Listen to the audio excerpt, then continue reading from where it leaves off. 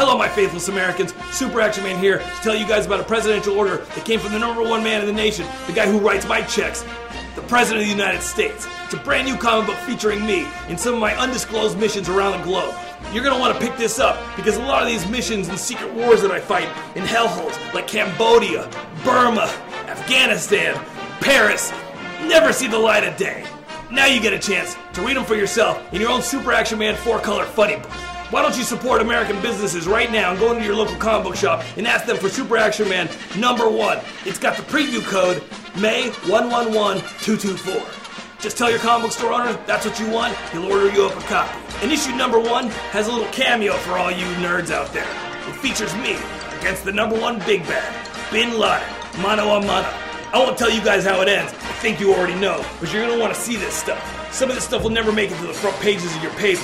If you love America, buy my book. If you love the freedom of speech, buy my book. If you want to make love to the Statue of Liberty, buy my book. If you love Jesus Christ, buy my book. If you're British, sorry, buy my book. If you're Canadian, buy my book. You kind of owe us one. If you don't even speak English, buy my book. It's got pictures. If you're a Democrat, buy my book. If you're a Republican, buy my book. If you're an independent, make up your mind, then buy my book. My glasses crooked. Are you alright? If you're a conservative, buy my book. If you're a liberal, buy my book. Then recycle it. You looking good? If you love cats, buy my book. If you're friends with Ben Dunn, buy my book. If you love cute little dogs, buy my book. If you love hot babes, buy my book. If you're Christian, buy my book. If you're Muslim, buy my book. If you're Buddhist, buy my book. If you don't believe in God, buy the good book. Then buy my book. Many of my missions will never see the light of day, but now with the Super Action Man comic, you can actually see some of it for yourself. Go to your local comic shop and ask them for Sam #1. That's Super Action Man #1. It's in previews on page 332. There's a little spotlight section. I look really sexy as I'm kicking ass against Bin Laden, Kim Jong-il, Muammar Gaddafi, and this idiot Castro down there in Cuba. 1 down, 3 to go. That's the way we're going to do it. So support freedom of speech, support Super Action Man, and go out there and order your copy of Super Action Man #1 today.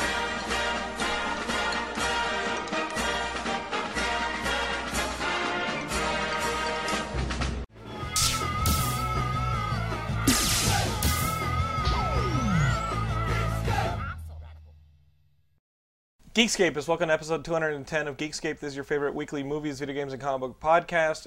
I'm Jonathan Lennon over here on your left side, joined by Brian Walton, off-camera guy with the thumb shark. And every week I like to get a guest who is informative about movies, video games, comic book, the whole geek culture. And this week I've got our buddy Javi, who I really don't know how to pronounce his name. You guys saw it at the beginning of the show in the titles. Javi, how do you pronounce your last name? I actually don't know either.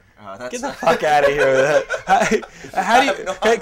Because I can try it, and it's like Javier Grillo-Marxuach. It's like Javier Grillo. It's like Bruce Campbell in Army of Darkness, like Klaatu, Vatu, necktie. Necktie.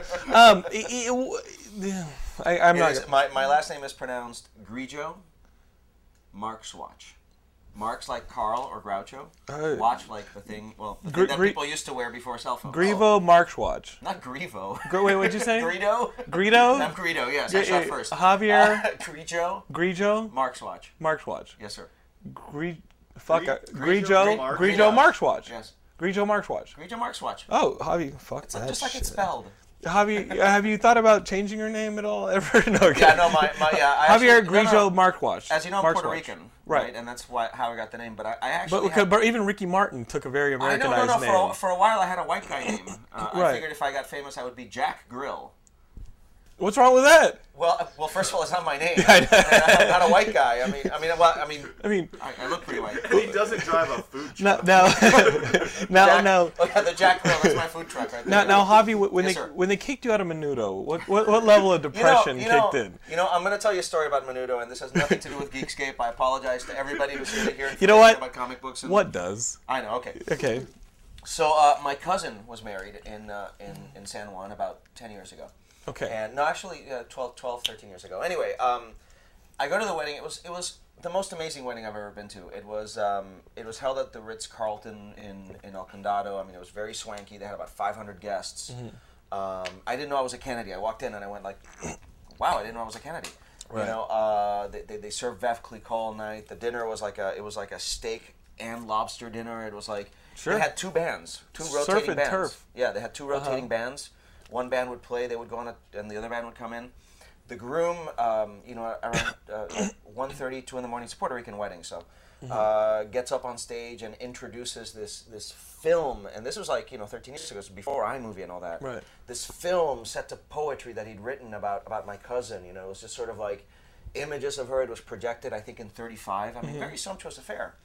So I was thinking around 2 in the morning, how much bigger can this event get? I mean, it's like we have had lobster, we have had steak, we've had Veuve Clicquot all night, we've had two bands, and the groom gets up on stage again after he's shown this 35mm film of my cousin and says, ladies and gentlemen, we have one last surprise. There is something from my beautiful bride's childhood that means the world to her, and I have managed to bring it to all of us here. Ladies and gentlemen, Menudo. Get the fuck out of here. He reunited Menudo for the wedding. The original lineup, not the Ricky Martin lineup. Right. They sang about 5 or 6 songs, and what's interesting is at that time they were like basically like 28-year-old guys. They all kind of looked like me back then. Right. Me now, I'm 41 now. But they got up, they did the whole choreography. It was kind of amazing. So there you go. That's intense. Menudo. They were still able to do it? Yeah. How many bridesmaids did they end up with that night? With Menudo, I don't know. They didn't. Here's the thing. How many groomsmen? How many groomsmen did Menudo end up with? How many Menudos did Menudo end up with? I can neither confirm nor I've never been to Belize. So anyway, yes, but it was amazing. So I saw Menudo live. They did not kick me out of. Actually, I didn't make the Menudo cut. Right. Sadly, I was a little bit too chubby and uncoordinated. Now I'm not going to say that I auditioned, but I might have. I don't know. I'm going to leave that a mystery. Well, you know that like New Kids on the Block and Backstreet Boys are doing like this summer tour That's together. right, and the acronym is like NKOTB B2B. B2B. Yeah, it's like and I mean it's like the acronym is longer than it would be to just actually spell out the names. Right. Yeah. So anyway. You gonna bring your cousin to any of that? No, she's happily married, Okay. has kids and all that. She's doing quite well in Puerto Rico. I mean, come on, her husband reunited Menudo for the wedding. They have a great life. Walton, while we're lining up guests, maybe you can get me somebody from NKOTB, maybe Donnie or Danny. I worked Donnie, with I'd love to see Donnie. I worked with Donnie on Boomtown actually. And what happened with? Oh yeah, Donnie was on Boomtown. Yeah, it was the weirdest thing. He's a great actor and he's a really intense actor. But I was on the set one day, standing there just producing the episode that I had written. And he introduces me to his buddies who've come to the set, and he's like, "Oh, and this is my friend Jordan." I'm like, "Hey, Jordan, how you doing?" Oh, and then shit. About 15 minutes later, I'm like, "Oh my God, that was NKOTB Jordan." So there you go. So I met Jordan too. And he didn't say yo yo yo yo yo. No, yo, nothing. It was very mellow. Like great hair. Donnie's cool. No, he had great hair. Donnie's awesome. Cool. Amazing actor. Yeah. And Joe Have you seen? McIntyre was good Because on Boston Public. Yeah. Boston if Public? you've seen Boomtown, you know what a great actor he is. Well, not just that, but those opening 15 or so 10 Oh, minutes of that movie of The Sixth Sixth Sense. Yes. Incredible. Amazing. He's Donnie Wahlberg's in a lot of things that I think are quality. Yeah, Kill Point was good. Was Kill it Point? No, it wasn't Kill Point. It was. I know what you're talking about. It was the movie with Thomas Jane. No, there was a mini series with him and John Leguizamo, and he was a hostage negotiator. Really? Yeah, it was very good. It was on FX. I think. Oh yes, I remember this. Yes, indeed. It was quite good. I'm glad it was just a limited series, like one-off thing. They didn't try to stretch it, but he's a really impressive actor. And then you see him on his Twitter, and he gets back into yo. Does he really? Yeah. Oh shit! I gotta follow that guy on Twitter. He knows how to keep the party Follow going. Donnie Wahlberg on Twitter. If you get nothing else out of this event, follow Donnie Wahlberg. Well, guys, on Twitter. you may know Javi because he, like he said, is a writer on television. He created Middleman, which was on ABC Family. He's also been writing on Lost. You said you wrote on Boomtown. What are some of the shows that you've written on? I remember you started out on Sequest. Yeah, Sequest 2032. My career in a nutshell is it goes Sequest 2032. I worked on the last year of Sequest, and I actually wrote the very last episode of Sequest. You killed Sequest? Yeah, I killed it. I put the nail in that coffin big time. Then I worked on The Pretender. Okay. I don't remember. What was that? Pretender. It was... First season? That name always threw me because it had nothing to do with the Well, show. there was Pretender and Profiler. Oh, We were on together. They were the Saturday Night Trilogy on NBC. And they could never get the 8 o'clock show. It was Dark Skies for a while. Things sort of... but I also wrote a Dark Skies during that time. Pretender was Michael T. Weiss. He escaped from a facility where he was trained to be the ultimate simulators since he was a child. Okay. And he was going around righting the wrongs. He's like Deathstroke, the Terminator? No, not really. He was the Pretender. He was like the Incredible Hulk. Yeah, every week he would pretend to be something else. Okay. He was the ultimate con man. He was like the Catch Me If You Can guy, but competent. Okay. Super competent. Kind of a precursor to the USA lineup now. The entire USA lineup. Okay. Okay, so I did that show. Then I worked on a show on the WB called 3, which is both the name of the show and how many times it aired. Oh, no. Oh, yeah. Shit, that's too bad. That's okay. Okay. It worked out. I got jobs afterward. All right. Then I worked on Charmed for the first 2 seasons. We've heard of it. Yeah, we like that show. Yes. Shannon Doherty, Alyssa Milano. Yes. So, Charmed. Then I worked on a show called The Chronicle, which was on the Sci-Fi Channel. It was the first show created by Silvio Orta, who created Ugly Betty. The American version of Ugly Betty. But then I also worked on a show with him called Jake 2.0. The Chronicle, in a lot of ways, is sort of a precursor to The Middleman in that it was sort of a very absurdist kind of Monster of the Week show. Then Boomtown, then I did Jake 2.0, and then I got lost. And, and that was kind of a big watershed moment in my career. And then I worked on Medium for 2 seasons, and then I did The Middleman on ABC Family. So, yeah. Okay. And then I worked on a show called Day One, which sadly did not air. Oh, no. No, it was amazing. Jesse Alexander, who was one of the writers of Heroes and Alias and a lot of amazing television and movies, created the show. NBC shot the pilot for... What was the plot? One day, alien monoliths sprout up from the earth. Sure, why not? Yeah. That happens. And how does humanity deal with that? And it was an amazing pilot, shot by Alex Graves, and, NBC got taken over by Cabletown. Does your perception of reality now get filtered to 30 Rock, by the way? Because it was Comcast, actually, but to me it's Cabletown. It's Cabletown. Yeah, they were owned by the Scheinberg Wig Company, and then they were bought out by Cabletown. And we had not gone into production, so they actually cut the show in order to sort of balance out the ledger a little bit. Yeah, I remember that show was, it originally had like what was it, like a 13-episode order? And yes, and then it became a miniseries. And then it got a pilot that never aired. They kept shrinking it down. It was called Day One? That sounds great. No, dude, it was... Advertising was up. Yeah. It was getting advertised, it was getting pushed, and all of a sudden you hear nothing about it, and then we're left There was a promo. And the alien monoliths just sprout up from the ground, but the aliens don't show up? No, that was the thing. It said the aliens are coming or something. They had a very specific program of sort of testing the Earth before colonizing it. Right. The pilot is epic. I mean, it's such an awesome pilot. I wish it would get shown. Could we see it at like the TV museum or this? I don't think so. The Paley Center. I don't think so. I think it's literally just in some vault at Cabletown. I got to tell you. I'm sure Jesse has it. We should arrange a screening. We got to watch that. A big thing. Let's get everybody out there and. Let's set it up for like Comic-Con time. And so like Easter Island and like No, they were massive biomorphic sort of twisted kind of like It wasn't like Easter Island was just like we're not ready. So it was like Onslaught Tower. Yeah, exactly. I can do Onslaught Tower. They sort of came out everywhere in the world. I mean, it was. And the show had a great element of there was going to be a great online element where people from around the world could actually get on the internet and interact with each other and sort of. I got a monolith in my pants, like that kind of stuff. Exactly like that. That's what I would write. That's how Donnie Wahlberg would that is how dumbing. I take things that sound like smart concepts and I'm like, okay, how would that be completely stupid in any way? And that's how I write. I know what you want to ask him. Are there titties in Day One? Yeah. This Day One. Do you think that perhaps the lack of titties led to the cancellation? Geekscape exclusive. Really? Yeah. Did the lack is this a running gag that I'm unaware of? I am the running gag. Okay, Javi. Got it. I am the running gag. I am the Eggman. For the audience, here's the thing. We went to this press event. It was like a little press invitation. Spider-Man, they have this new game coming out from Activision. Yet another Spider-Man game that looks like the last 5 Spider-Man games, and they invited us to their like. Wow. Wow. Geekscape keeps it real. Drive-by. Geekscape keeps it real. And so Activision invited us to this, hey, come check out our new game that we just announced. And we go up there, and before the dude starts his presentation, I go, wait.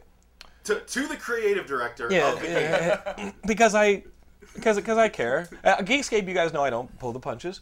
I say, whoa, before you get started, as a journalist, I need to know, first off, the most important question I can possibly ask. There titties up in this?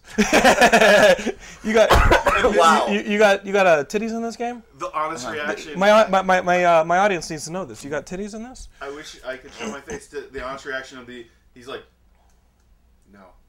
No. He's just, There are no. So guys, that upcoming Spider-Man game you've been hearing about, this time jump. What is it called? Spider-Man Wacky something. Time. It's Spider-Man 2099, the game essentially. Based on the 2099 Guys. universe? Yeah. Wow. Remember this. It ain't got no titties. All right. Just remember Now, that. speaking of titties, let's actually keep it keep on topic here, because I know that there was actually. I mean, What else do geeks care about? Yeah. Thor.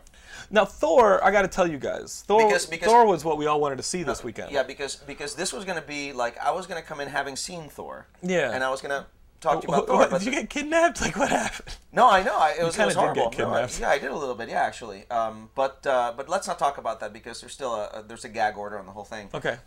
So instead of me talking Gag about Thor, order, I want to talk to you about Thor. I want to interview you about Thor. Okay. If that's okay. Let me set it up. All right. Guys, this weekend was the movie release that you guys have been waiting for. All you comic nerds have been waiting for this one. Thor, right? You've been looking forward to it. I can't believe you haven't seen Thor yet, Walton. I went to Unique LA yesterday. What is Unique LA? Yeah, what's a Unique LA? What kept you from Thor? Unique LA is actually a very cool event. It happens twice a year. It was in the Fashion District downtown. Mm-hmm. It's where all. Oh, it's the Etsy handmade artisan Yeah. thing. Yeah. Did you get a pot holder? What are you, Yeah. a woman? You didn't go see Thor? That's what I'm saying. What the hell? I'm sorry. I don't mean to unload the abuse on you, but really, you went to some Etsy handcraft? Listen. They had free gin. Who'd you Wow. go to this with? I went with Heidi. She's got an urban folk art show. So she's listen. working on, so she was Heidi, handing her cards. And You and Brian, why didn't you guys go to Thor? All right. Yeah. You guys Heidi are forgot writers to. on Geekscape. You don't go to Thor. Like, I think your priorities are all out of whack. You know, That is all I'm saying. about Thor, whenever I drive by around the city and I see these billboards with this just beautiful blonde Chris chiseled Hemsworth, man, yes. and it's just him, and it says the God of Thunder.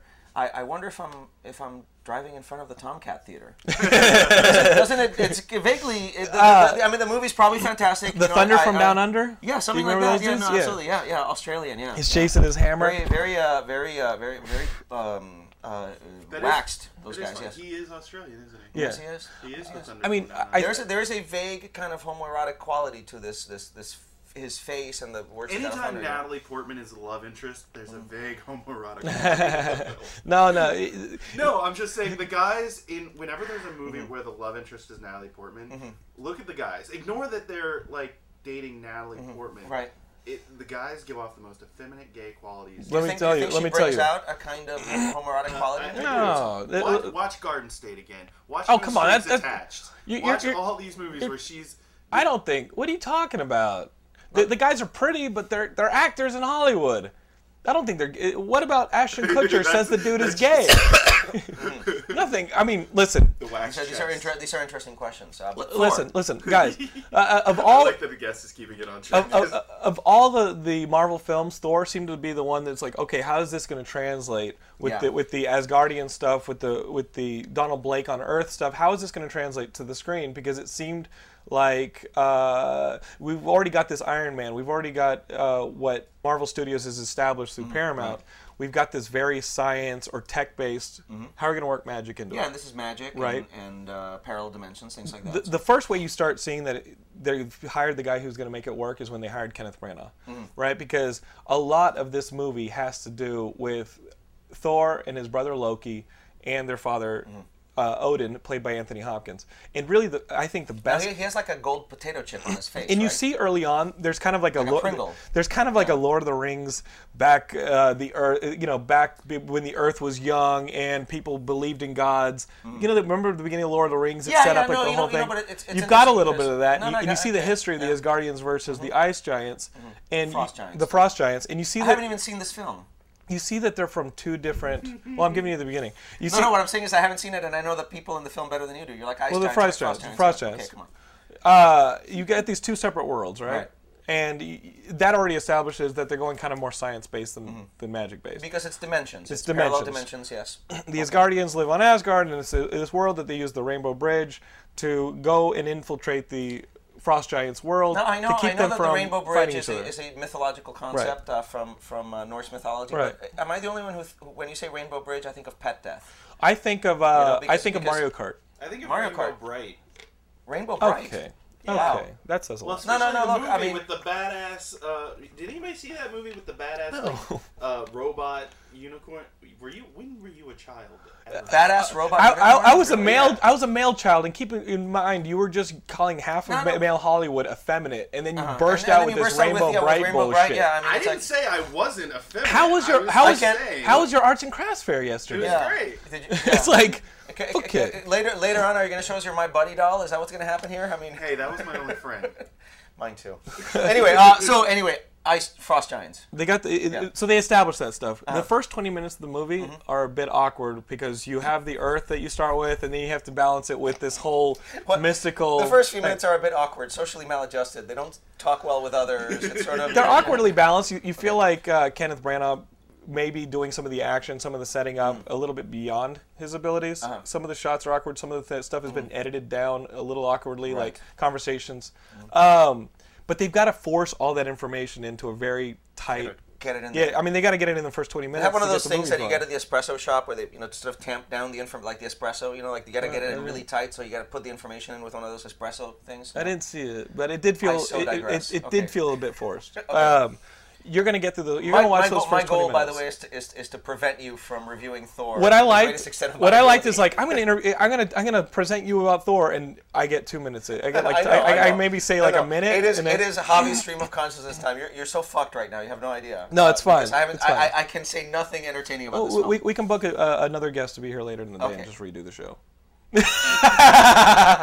You so have Ahmed. You have Ahmed Best on speed dial, don't you? You're like, no, seriously. I got here and they're like, well, we've had this person and that Javi. person and Ahmed Best, and I'm like, fuck, man, Javi, that? as a writer, Yes. you forget the director and the editor still hold the power. No, that's true. That's So- true. That's true. No, I know this is As a writer, you can spew your words all that is you true. want, That is true. but Yeah, no, this is There's gonna no be, guarantee they end there's up no on the guarantee screen. Any of this is going to be on screen. For all I know, when this shows up, it's going to be like Jonathan London's. it'll be a 2 Bully second. I'll be Pulpit, like Thor, Ice Giants. not Frost Giants. Thor, Ice Giants, good fun. Will you keep cutting back to shots of me being all in rapture, like? What insightful! London. What an insightful conversation! Wow, Okay. that guy had some insight. He's good. Okay. I don't even know where to go from here. Did you like the movie? Was it good? The movie's great. Is it? The movie's great. You're gonna watch those first 20 minutes. You're gonna be like, okay, this is a little fast. This is a little weird, but the movie finds its pace as soon as Thor gets cast out of Asgard and thrown to Earth. And now he's got to figure out how to be. He's got to figure out humility. He's got to figure out how to be a king, which is what Odin wants from him. He meets Natalie Portman and Stellan Skarsgård's characters, who are sort of storm chasers. What they're really chasing as astrophysicists is Aurora Borealis, which is our evidence of wormholes. Stellan Skarsgård from Breaking the Waves. Stellan Skarsgård. No, I mean from Ronin from Breaking the Waves. He was from. Remember him in Good Will Hunting? Yeah, of course. Like He won the Fields Medal. he's got to be talking. Yeah, I won the Talking field center. about the same Stellan Skarsgård. Same Right? Stellan I know. Skarsgård. All the standard Stellan Skarsgård rules apply in this podcast. They have to cast him because he's the guy who goes, what he's saying is crazy. These are stories I heard as a child. They have to cast. they have to get a Swedish guy. They have to get a Swedish guy, Scandinavian right? guy, so you can say. So he can be like, what he's talking about is crazy. With this Rainbow Bridge in Asgard, these are stories they told to me as a child. But we all Rainbow know. Bridge is what they tell you when you're dog We all dies. know from Iron Man 2. Have you had a pet die? Yeah. The Rainbow Yes, Bridge is they where tell your you your dogs pet go. has crossed the Rainbow Bridge, man. No, my parents were Christian. He was waiting. Oh no! Your dogs are waiting. No, My great. dogs are waiting. So instead of Thor, your comic book was like Peter. You know? Yeah, your comic book is David and Goliath. It's like okay, instead of Spider-Man, Chick tracks a lot as a kid. No shit, really? Tic Tacs. dude. Jack Chick Tracks, really? Yes. Oh, you poor What man. is that? They're Oh my awful. God, they're awesome. They're like the best comics ever. They're like Christian fundamentalist comic books, and they're all about the wages. of I've sin. heard enough of that shit. No, dude, it is amazing. It's like literally like they're the kind of books where like the rock band, and then the agent makes them big, and then he gets them hooked on drugs, and then he whips off his head, and he's Satan, and he's like, ha ha, I tricked you. It's basically the equivalent of those James Gunn videos in Super. Have you seen Super? No. Yeah. The Super's great. Yeah, they James are. Gunn does these little film about a janitor. Christian. Well, he does these Christian TV shows. Yeah. And they're like morality tales. All right, so they had to hire a Swedish guy to give cred to the legend of Thor. In all honesty, you see the best part of the movie, guys, the part that's going to keep you guys really invested in the best written stuff in any of the Marvel movies is Tom Hiddleston as Loki. This guy, Kenneth Branagh, amazing. Everybody says he's amazing. Phenomenal. Yeah. He's one of those villains. You know, in the Marvel movies, where basically the Marvel movies end when the hero fights another version of himself. If it's Iron Man, it's just another guy in armor. If it's Spider-Man, it's just another dude jumping around. Loki is a fantastic villain because he's not completely aware that what he's doing is wrong. He is going for his father's love. He is trying to be mischievous with his brother and playful with his brother, but Thor's headstrong. So when you tell Thor, why does father have peace with the frost giants? This is silly. We should invade them and see whether or not they're scared of us. And Thor goes, that's a great idea, causing all these problems. Loki didn't mean for that to lead to war. Loki didn't mean for that to have his brother cast out of Asgard. He continues to eat with his eyes, and before you know it, he's the villain in charge of all these things falling into place. It forces his father to fall into the Odin sleep. And with Thor on Earth, he has to assume the role of king. So now Loki is in charge of Asgard. That's the first opening 30 minutes of the movie. The movie's 2 hours and 10 minutes long. Of course, you've got Thor trying to get back to Asgard to keep Loki from completely ruining it. The last 20 minutes of the movie are probably the best thing you've seen in a Marvel movie to date. Really? It's with that guy in armor? That's the Destroyer. Going all General Zod on a small town? That's the Destroyer. That stuff is fine. When you see the Thor versus Loki stuff and all these themes that you've been working through the entire movie, when they finally come to play and you have brother versus brother with the father, in his Odin sleep / deathbed, and Thor realizes the betrayal that's happened, and Loki realizes that he's gone too far to come back. It's awful, and it's really heavy. It sounds more like psychotherapy than superhero. That is why Branagh was so great as a director, because he put so much Shakespearean stuff into this that it feels heavy. It feels heady. Yet you're sitting in a theater where there are kids dressed as Thor, enjoying every minute about it. It's accessible. Cool. This was such a well done movie. At the end of it, so at this point, this is your favorite Marvel movie. Spider-Man 2 still hangs out there. Really? Spider-Man 2. I mean, that sequence on the train, on the subway train, that's actually probably my favorite thing in a Marvel movie because phenomenal. Because to me, that really encapsulated the essence of that character. Like when everybody carries him out and like, oh my God, he's just a kid. And I'm not a fan of those movies at all. Well, not just that, but Spider-Man. That sequence, when that sequence was over and the people finally acknowledge him, I got a little misty. I'm not gonna lie to you. Metaphorically, Spider-Man being stretched among all these different things in that scene to the breaking point it's fantastic. Is Spider-Man. The last, I can't really speak about it without ruining it for the Geekscape. You guys, we're gonna ruin Thor. I won't do it, Javi. I really won't. No, I beg you. But the ending of the fight between Thor and Loki, you guys are gonna go. Now let me ask you a question. Now this Hiddleston guy, right? Yeah. I think it's Hiddleston. He found him out of this British Shakespearean theater. Here's the question about this, because now I've seen the promos, I've seen the trailers, and I've also heard that like Chris Hemsworth got so buff for this film that he was like Schwarzenegger. Fantastic. Like where he couldn't actually put his sword because his biceps were so big. Like females will gasp when Schwarzenegger did Conan. He was like so buff he was so big he couldn't put his sword in the. He actually had to stop working out so that he could actually do the sword shtick, right? Right. Because his biceps got in the way. Now apparently Hemsworth had the same problem, right? Now the guy playing Loki looks like he's fairly slight of build. He's Paul Rubens looking. So here's the thing. Like for example, when I saw Quantum of Solace, right? And I know this may seem like a digression, but no, I get what you're saying. Yeah. Like I'm like, oh, this is great. I now know that Daniel Craig can beat the shit out of the guy from The Diving Bell and the Butterfly, right? So like, oh wow, that's what a challenge for James Bond, right? So now Hemsworth versus Huddleston. I mean, Huddleston, as you said, looks like Paul Rubens, right? Is that credible? I mean, like these guys slugging it out there? Because I mean, Branagh in the script, the script was great. J. Michael Straczynski. Look for his cameo. He's got a hand. And Zach and Ashley, amazing writers too. Some guys. I mean, this script has done so well at this point that when Thor is fighting Loki, you realize that his love for his brother is why he's not going all out. Is evening the fight. Yes. Meanwhile, Loki has gone too far. It's actually the same reason why I'm holding back on you right now on this podcast. I mean, No, it's because of the editing. Oh, it's afterwards. just the editing. It's my looming Oh threat. no, I thought it was my love of my brother was keeping me from just unloading it. I love it when you try to convince people you actually edited it. It's like, no, my looming threat. Please trust me. It is only my love of my brother that's holding me back. The way right. Thor ultimately defeats Loki Right. is hilarious. You guys will love it, but it's only hilarious because it's so ingenious. Okay, great. And note perfect for this kind of fight. Wait, he defeats him? God, why would you? Right.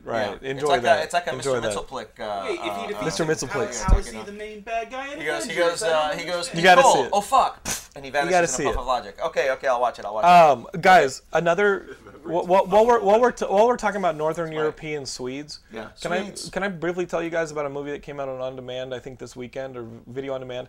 Do tell us about this film on demand. The Troll Hunter. This is the third time you've talked about it. I've not just talked about the Troll Hunter. I talked about it on Twitter and Facebook, and just because you cyberstalked me doesn't mean I've talked about it at length on Wait a the minute, you're on the cyberstalking email. him too? I thought you were cyberstalking me. He has a job.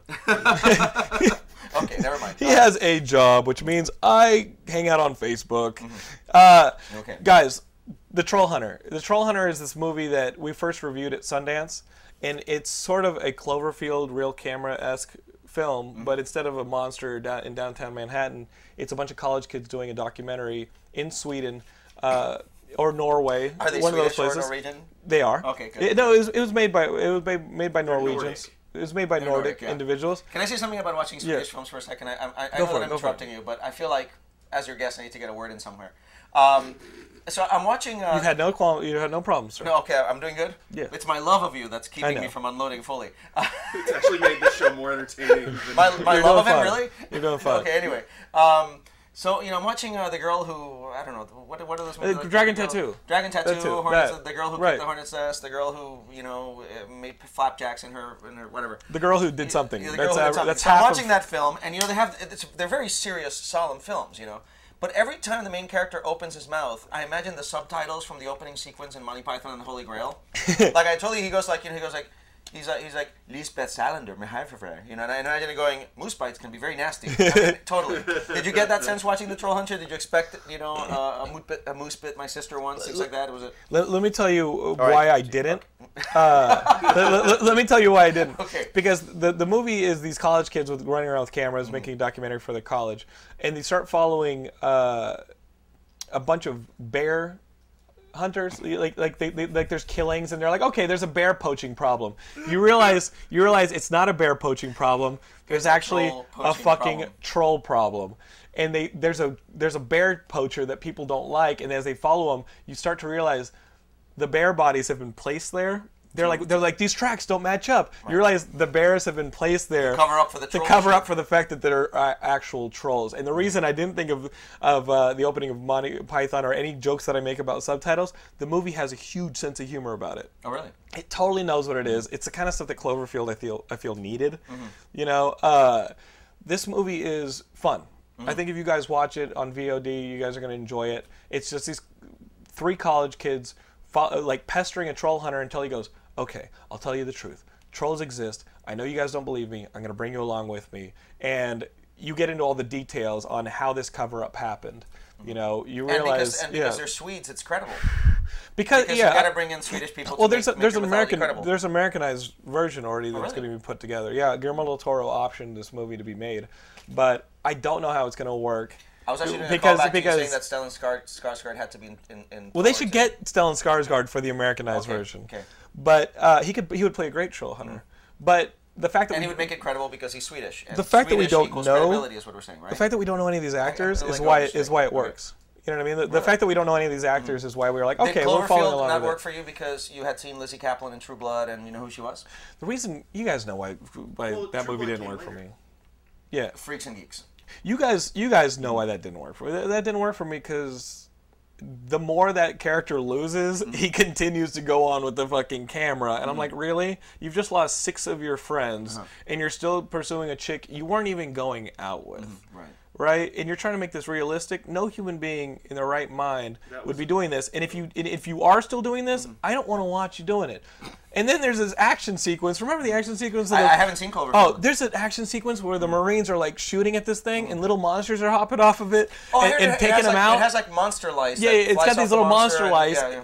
And then they're like, holy shit, let's run into the subway. The monster lice chase them into the subway, and they successfully knock them off with shoes. I'm like, whoa, you didn't see the AK-47s and the fucking bazookas not working against these things, but shoes work. Way to make a realistic horror movie. This is silly. You understand why that wouldn't work for me. I haven't seen it. I can only. But you understand why that would work. I can see that. Yes. I mean, do they do something special with the shoes? Do they load them up with C4? I would like to know that. Shoe bombs? I would like to know that. They were like, hit it with a shoe. I'm like, you can't even see the fucking things. You're in a subway. Wait. So you go to see a giant monster movie, and you're I know, Brian, but. Well, no, wait a minute. No, but there has to be weapon consistency in a film. If you can't kill something with an M16 assault rifle, you shouldn't be able to kill it with shoes. Just because it's a monster movie doesn't mean I have to be a fucking retard. It did unfortunately remind me too much of the Americanized Godzilla. It was silly. The exact same movie. It's just handheld cameras. The Troll Hunter, I think you guys will enjoy because it deals with some funny factual stuff. Like this is why we set up power lines in the middle of nowhere. It's actual fencing. This is this is why sheep just suddenly. It's got some funny actual factual stuff. And apropos of your comment about watching, like Cloverfield and Godzilla and all that, have you guys seen a movie called Skyline? Oh, of course. Okay, Skyline is like Independence Day is happening outside, but you're stuck in a room with the cast of the Jersey Shore. Exactly. It's like, I was watching this movie going, I would rather be outside where Independence Day is happening rather than being inside watching Independence Day through the window with the cast of the Jersey What the hell was that? I'll tell you why I enjoyed Skyline. You enjoyed Skyline? I'll tell you why. I think it enjoyed you, my friend. That's what I'm saying. I'll tell you why I enjoyed it. I'll tell you why it enjoyed me as well. Right. I was like, it was totally a sci-fi fucking made-for-TV movie. Yes, it was indeed. With a bigger effects budget, and it was a movie that allowed me to leave my brain at the door and just kind of go, huh, okay, it was fine. Now, did you see Battle L.A.? Oh, you mean the movie that happens was parallel? Happening outside, that was happening outside. Yes, I did. Well, did you notice how basically Michelle Rodriguez in that film was playing a character named Michelle Rodriguez? Like literally, it's like she did the same thing in Avatar. You had to write Michelle Rodriguez in Lost. Yes, I did actually write for her, but she was. I mean, I thought in Lost she was her own character and all that, but it's like. I feel like people cast her as herself in these movies because she's always always a chopper pilot, and she's nothing like that. As far as I can tell, I only met her like once or twice. We talked about Puerto Rican food, these dumplings made of cassava. We had a long discussion about that. That's my Michelle Rodriguez experience. But she was DJing at that kamikaze party. That's right, she was. Yes, and I got to meet her, and she was a sweetheart. She was a sweetheart. Very nice, and I think why don't they write her some romantic? That's what I'm saying. Like, actually, give Michelle Rodriguez something to do because literally, when in Battle LA. When she takes off the helmet, like I expected Thomas Jane to go, "It's Michelle Rodriguez." It's Thomas Jane. It wasn't Thomas. It was Aaron Eckert. Aaron Eckert, Thomas Jane. But we get that. We get that. Didn't you love Aaron Eckhart in The Punisher? Wasn't he so good? No. You're confusing. That is not a mistake that you can fault me for on a Sunday morning. Come on. Is it hot in this room or what? It's like really hot in here. You're confusing. Thomas Jane's the guy who sits at home and goes, "I could have played Harvey Dent." That's how you tell. That's how you tell them apart. My favorite thing. That's how you tell them apart. The thing about Battle LA was that it was almost like everybody knew it was a comedy except for Aaron Eckhart. Oh, the movie was because he was hilarious. acting his ass off. I mean, this guy gives. That's the thing that made me kind of sad about that movie is that here's a guy who's getting his shot at being an action star in an action film. And he's going for it. And he is amazing in that movie. I mean, he gives an incredible performance, and his dialogue was straight out of Airplane. I mean, they gave him Leslie Nielsen's dialogue, and there's literally a scene where he gives a speech where he's like, I remember the names of all the men who died that day, Stephen Smith and Jonathan this and that. He and this proves other guy to and whatever. The people that and he then cares. And he recites their serial numbers and their rank and their names and how they died and all that, and it's about a 5-minute speech, and then he goes, but that's not important right now. And I'm like, it's such a Leslie Nielsen line. You just made it important, you dickhead. You just spent 5 minutes telling me about the men who died, and then you're like, that's not important right now. Anyway, so what's important is getting these civilians out here who are letting out here in the cold, and they're dying. Yes. And by the way, okay, so aliens invade LA, and like, there's only 5 people left in Los Angeles. Like, where did the people go? Did you notice how they were like, LA has like 25 million people in it. If aliens invaded, there'd be corpses everywhere, right? And certainly there would be cars stopping you from getting from Santa Monica to downtown. Anywhere. You know, which they do in about 5 minutes in that film. Yeah, if 5 o'clock traffic is going to put cars on the street to where it takes you 20 minutes to go 2 blocks, an alien fucking invasion is going to be paralyze it. Absolutely. It's the LA effect. Every show does it. Every movie does it. If you're in LA, oh, I didn't know Santa Monica was right next to Hollywood. Oh, I didn't know Pasadena was right next to Venice. But that was a movie that you could laugh through.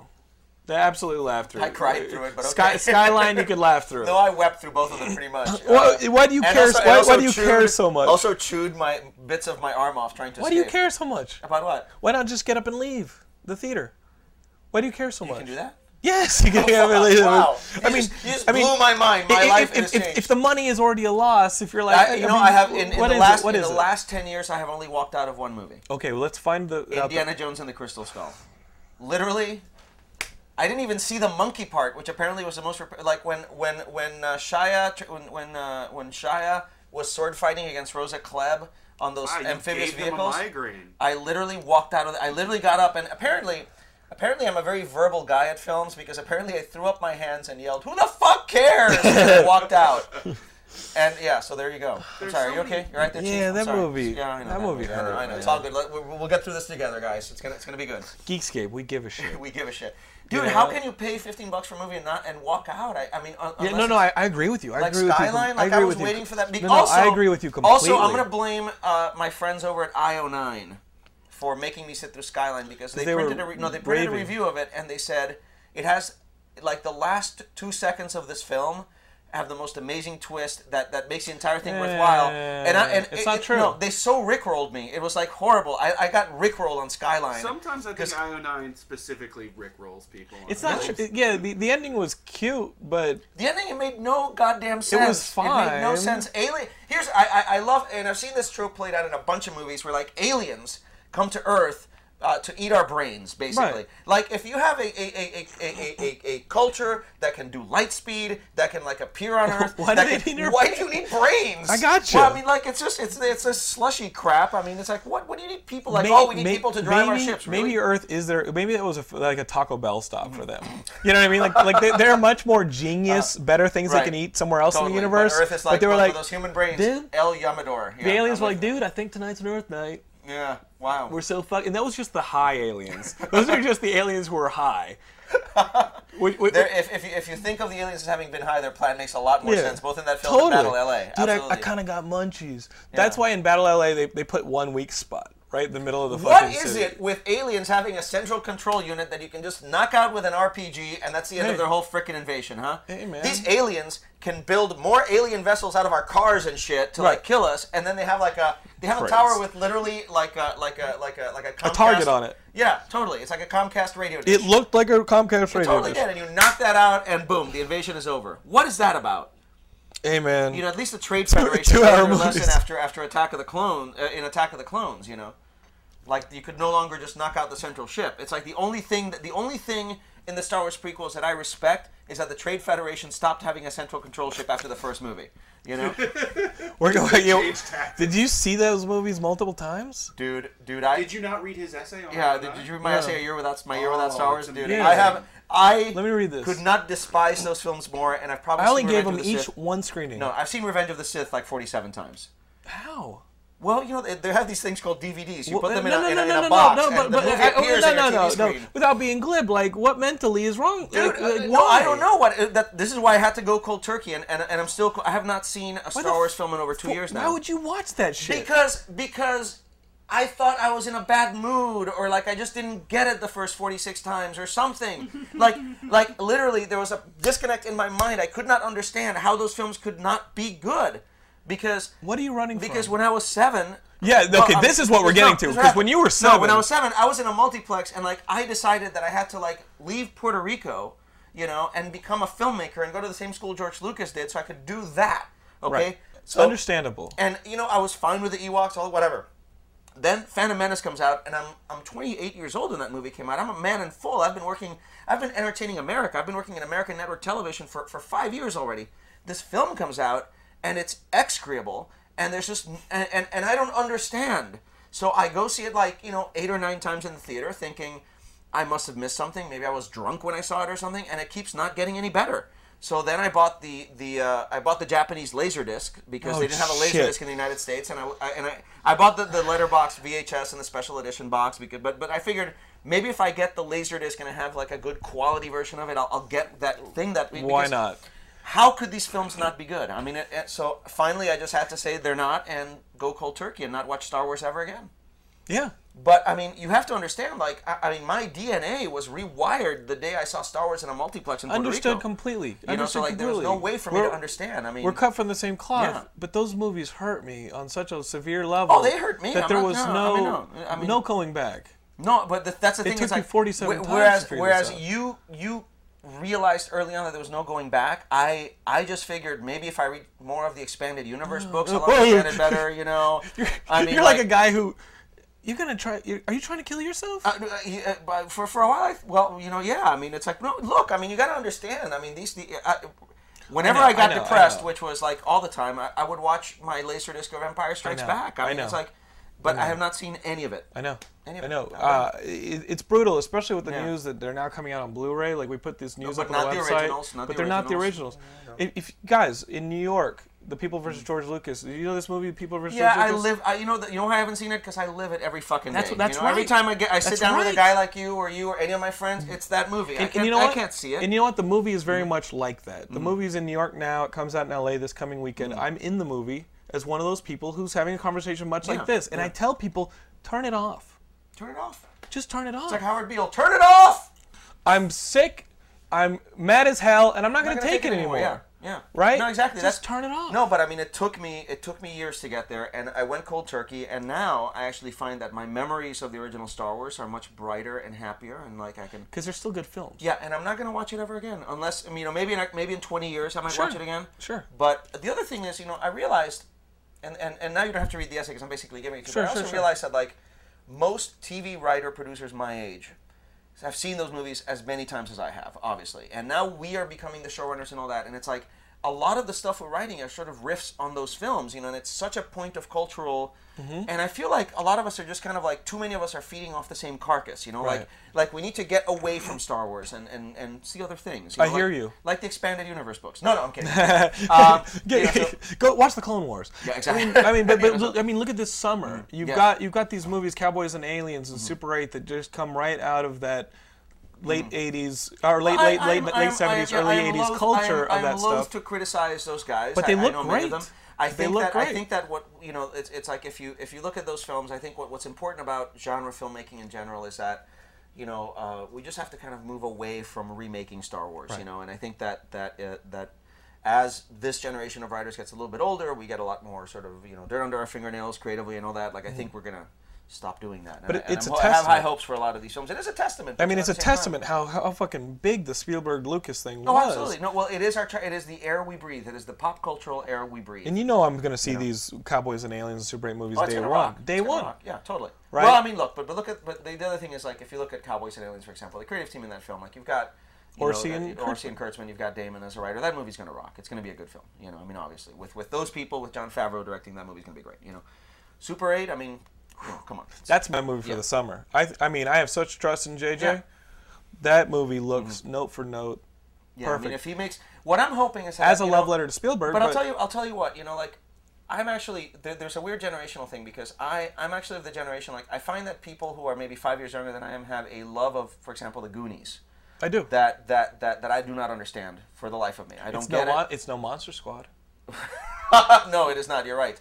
But I like it. What I'm hoping Super 8 does is it's actually not bring back the Spielberg E.T. feeling, but the Poltergeist feeling. Right. Because to me, Poltergeist is the greatest of those 80s movies. Poltergeist, I mean, it has such balls. It's so horrific. It's such a movie of its convictions, and I'm hoping that's the feeling I want to get back going into a movie theater. That's what I'm looking for. So we'll see what happens. We'll see. Okay. So yeah, what you got? To put this whole Star Wars thing to bed, the 3D release, Man's Chinese Theater. Oh fuck! You get invited. No, I'm not going.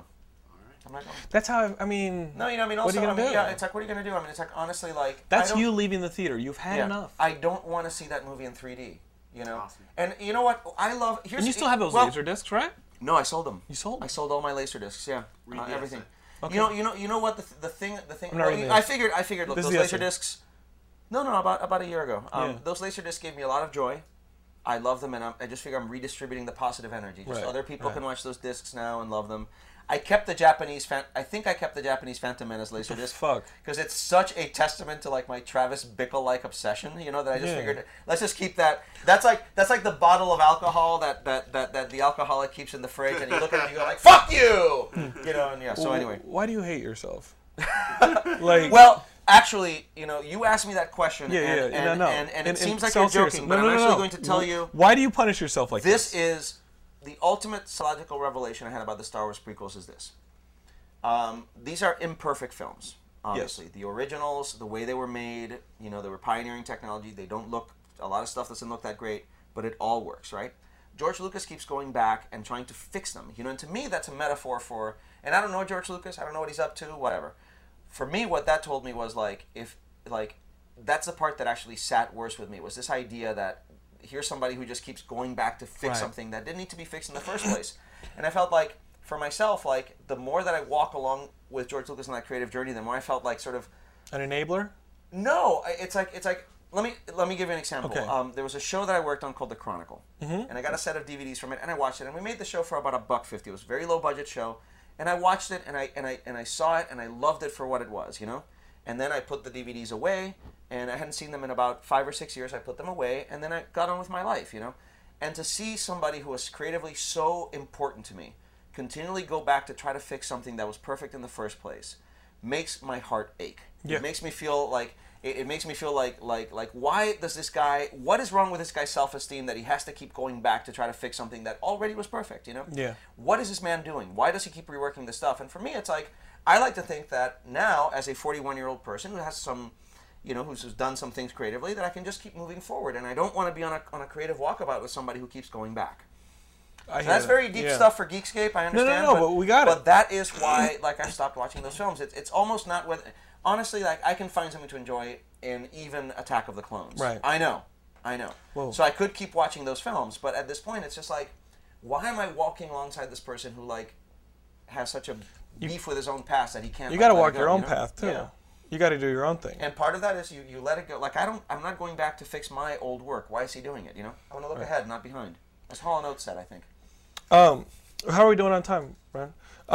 Let's talk real quick. I have a comic book coming out this summer. You do? I do. That's awesome. So do I. It's got. Talk about your book. let's talk Your about book your is book. Dead at 17, right? No, Dead at 17 is a movie that I'm writing right now. Oh, cool. And we show America. Yeah. the tattoo Well, later. we've seen the tattoo. Yeah. Okay. So anyway, Dead at 17. Yes, I am actually very close to beginning to write this film. It's been a difficult developmental process, but I am about to begin work on the screenplay. Dennis Eliadis is the director attached to it.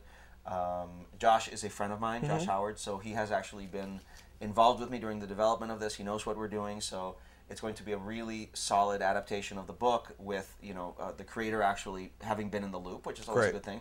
Whenever I get involved with a comic book adaptation, I always pick comics to adapt that, like, for example, The Couriers, things that Wait, you're doing the Couriers? Well, I wrote that film about 3-4 years ago, and it's been in sort of development, and there's been a lot of different directors attached to that. So hopefully at some point it'll get made. But what you were gonna say? You Is- try is and pick I books. pick comics that I don't have to change Right. very much. Not because I'm lazy, but because I don't want to get Alan Moored, you know? Right. I mean, the last thing I want is for Josh Howard or Brian Wood to go out being like, I don't know what these guys are doing, you know? So, so it's important to me to pick work that I really believe in as a comic book that I don't have to do a lot of, like, with Dead at 17, we've had to. He's lazy.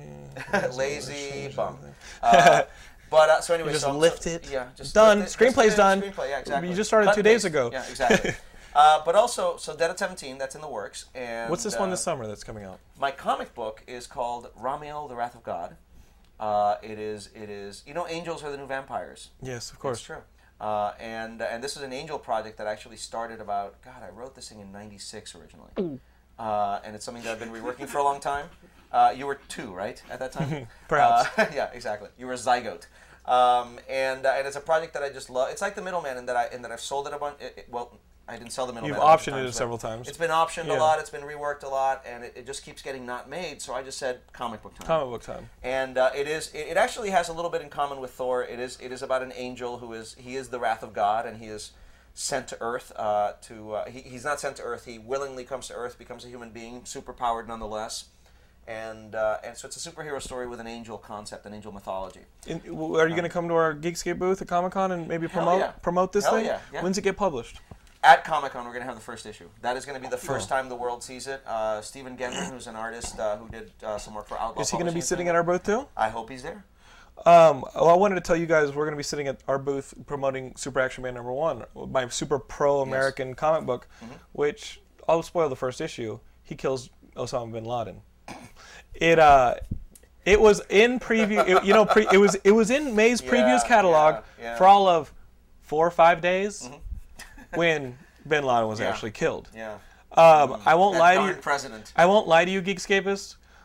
My comic book killed Osama bin Laden. I won't lie to you guys. We did actually re-letter a couple pieces in the book because I did a little George Lucas thing of my own. No, I just saw that now that we know the facts, I definitely have to change Afghanistan to Pakistan, the year to 2011, and I updated it a little bit. You know, you guys are going to get a Super Action Man comic that knows bin Laden was dead. Yeah, no, I got it. We're good. Is this going to be edited out? No, we're fine. Okay, cool. No. What's editing?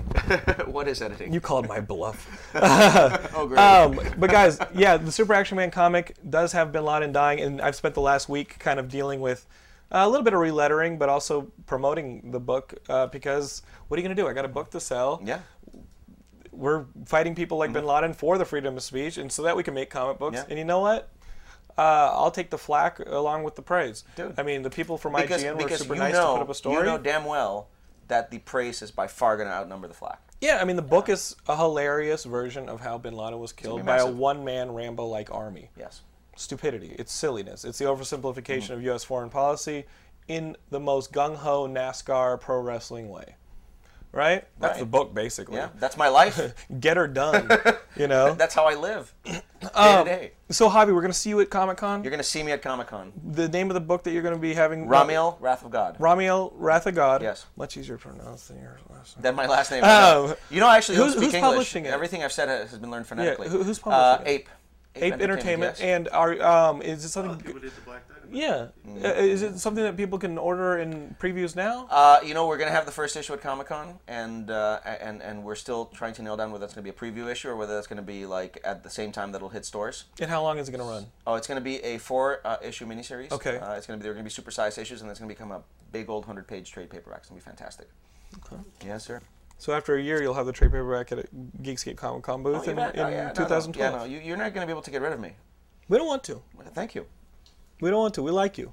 We like you. We want to help you through a lot of what you're dealing with. Oh, thank you. Okay, You know, so this is actually an intervention. That you, I mean, yeah. Okay, so if I find myself bring his watching, family in? Yeah, if I find myself watching Star Wars again, I should call you. Do not do that. Okay. I have not seen Star Wars. Do not do that. Call you. Javi, in 2003 or whatever it was when Attack of the Clones came out, I saw it. It was 2006. But I saw it.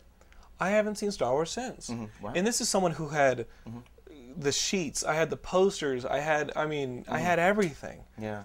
And it's, forget, you know, you can't do it. Yeah. Can I cosplay Grand Admiral Thrawn at Comic-Con when I'm at your booth? No. No? Okay. Not Why? I just want a little. I just want to touch. I just want to taste. Please. Star Wars fans are welcome, but you know what? For people like you and I, we have stories to tell of our own. We can't spend our time doing. Yeah, no, you're absolutely right. We can't spend our time now, on this but I will tell you this. You know, and this is, and I'm sorry, I know we're running out of time, but I got to tell you this. This is 3 minutes. First of all, I have been dared to cosplay at Comic-Con, so I'm trying to figure out what cosplay I will do. MODOK. MODOK? All right, that's done. Okay. It's topical with Captain America coming out. It's either MODOK or... Well, I'll tell you, but I decided to get my feet wet by cosplaying at Gallifrey 1.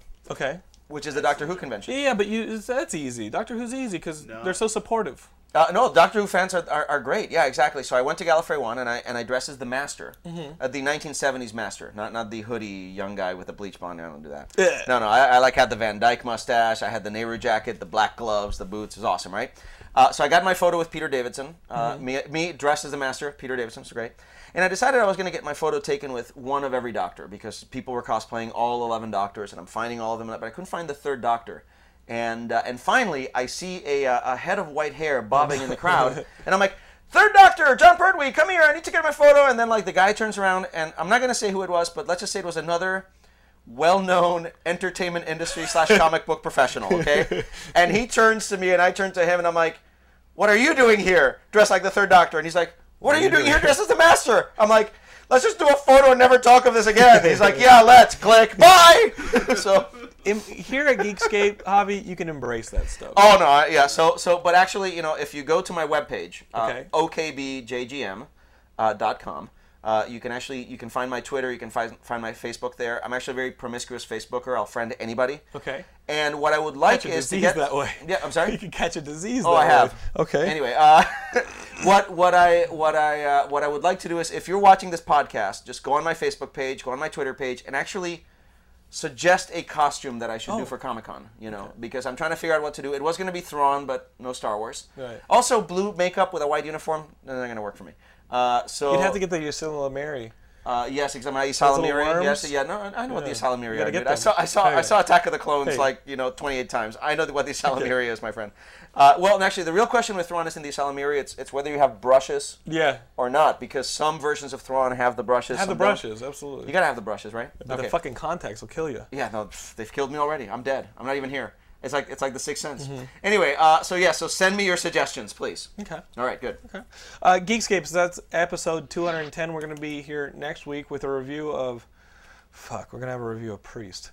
The Linus Roach, Antonia Bird movie about the gay priest in England? This one that's coming out that doesn't look good, but I'm taking a bullet for you guys. This is the one I got. Yeah. Guys, we're going to have another new guest on the Geekscape podcast for episode 211. And that guest will sit right here where Ahmed Best once had. Yeah. Check us out on geekscape.net. Also on Facebook, YouTube, and Twitter. Search for Geekscape. You'll find us. And last but not least, I'm going to leave you guys with a little red carpet from South by Southwest of Kristen Wiig and director Paul Feig talking about Bridesmaids, which opens this coming weekend. All right, guys? Here's that, and we'll see you guys next week. Judd and I, we always loved working together. You know, we did Freaks and Geeks together, and then hadn't been together since then. Really, I directed an episode of Undeclared, but other than Knocked Up, we kind of been on our own path. But it was so fun to get back together because I love working with women.